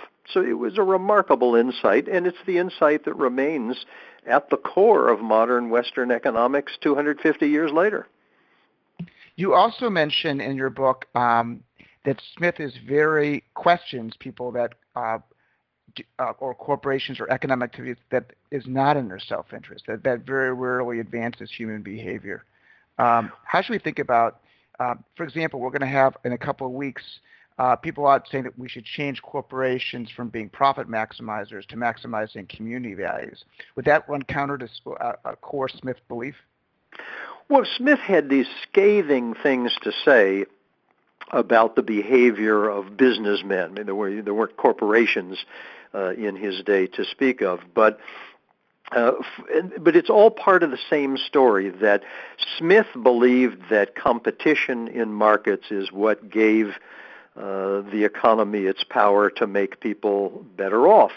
And Smith was a very insightful guy, and he spent a lot of time interacting with the commercial community in Glasgow and London and Edinburgh.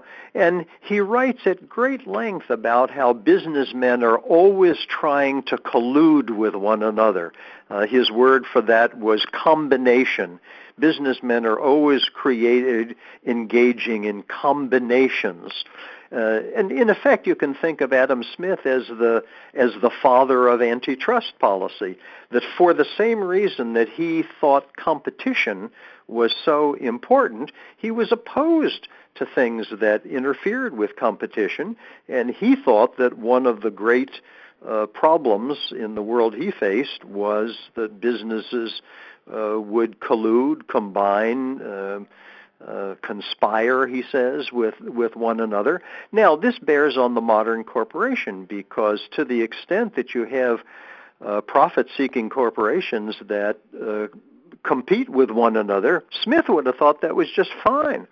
But what he didn't like was the idea that some big corporation is able to dominate a market in a way that would block competition. That, to him, took away the power of the economy to make people better off.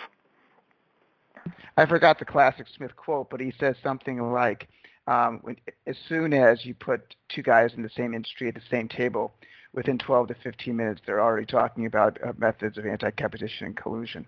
Yep, you got it isn't that set of words, but you got the thought exactly right. That's what he said.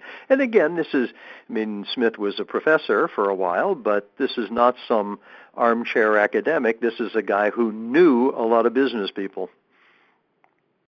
How do you think about, I think one of the critical insights you have is that religion and a worldview shapes economic thinking. And we are no longer in an 18th century Enlightenment view. Modern religion is way down, and we have new quasi-religions. I'll call it like belief in climate change or whatever that does not relate to a God-centered universe. How do you think that dynamic of thought will affect the next generation of economists? Well, I think it absolutely will. But the view of scientific advance that I follow in the book, this is not original to me, so I associate it with Einstein, but there are many other people. Einstein had the view that people reason from a worldview. In his original German, it's Weltbild, which then became the title of one of his books. But Einstein's idea was that before you could do serious thinking, you had to have a worldview. The reason was that simply the world is too complex. We just have to have some way of cutting through the complexity, and so his idea was that people have a worldview. And he was very clear, this is not just physicists. He said scientists do this, but he said poets do it, and other philosophers he mentions, other people. Well, where do people's worldviews come from? In my book, I lay out in quite a bit of detail why it's plausible to think that in the 18th century, when Adam Smith and David Hume were doing all of this really profound work, they lived in a world in which their worldview was importantly shaped by these religious controversies swirling all around them. And now you point to today's focus on climate change. I think that's a perfectly good example. Today's individuals live in a world in which discussion of climate change is all around them, and it just can't help but be the case that their worldview is going to be influenced by that, and then in some way that we are completely incapable of predicting, their thinking in future years will be affected by the way in which this attitude toward climate is part of their worldview. I think that's absolutely consistent with the story, even though it's not the same religious thinking that spurred Smith and Hume. And maybe just as a final question, we've seen a dramatic decline in religiosity in the G7.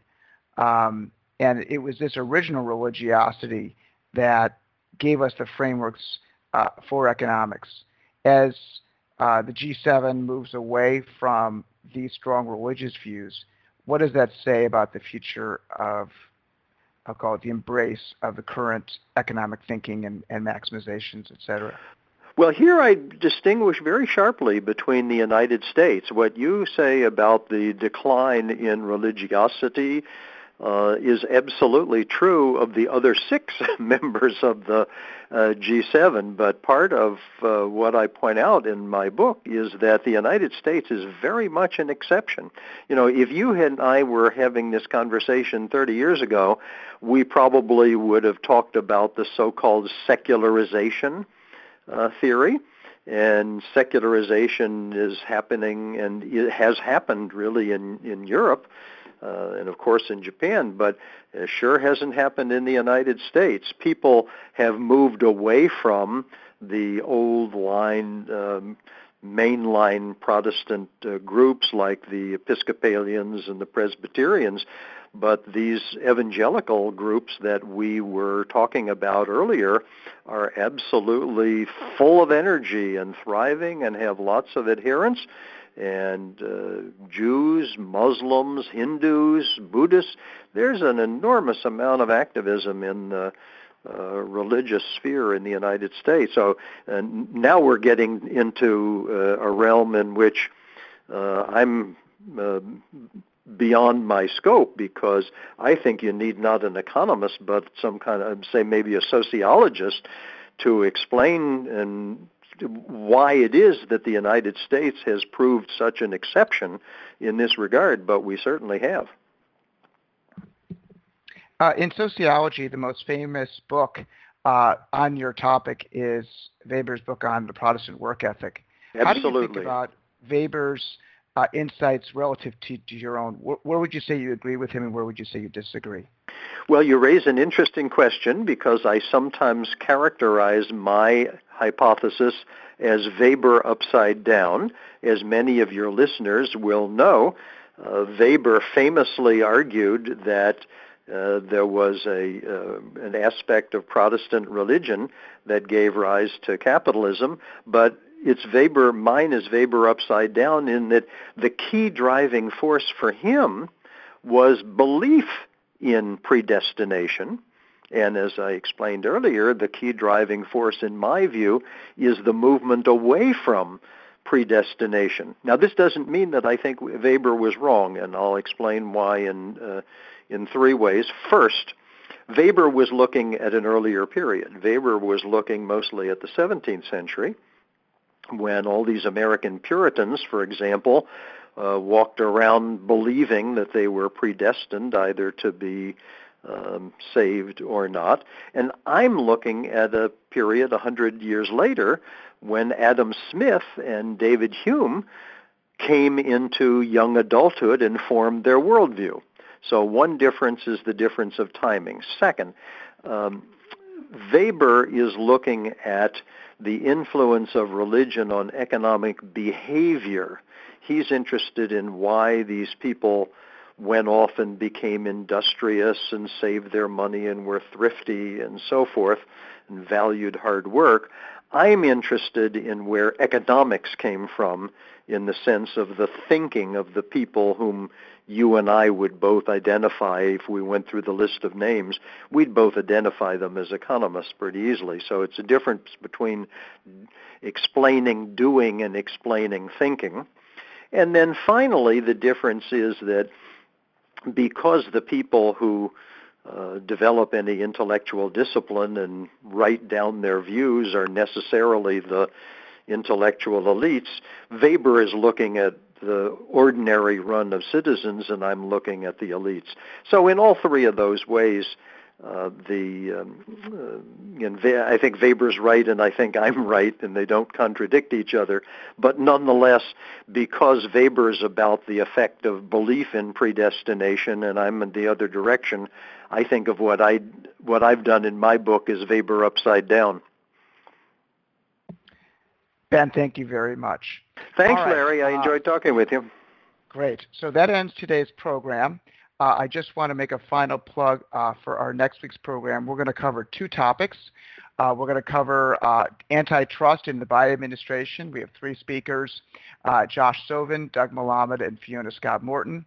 And then our second topic is GameStop stock and the craziness associated with the volatility of trading in that individual stock. We're going to have Randy Cohen from Harvard Business School, Giulio DiPietro, formerly of Citadel, head of convertible bond trading, Marcy Engel, the former general counsel of Salomon Smith Barney, Larry Goodman, who runs the council CFS, and David Braille, who runs Braille Asset Management. And with that, our show is over. I'd like to thank our speakers and our listeners for joining us. With that, you may hang up now. The show is over. Have a great week. Bye-bye.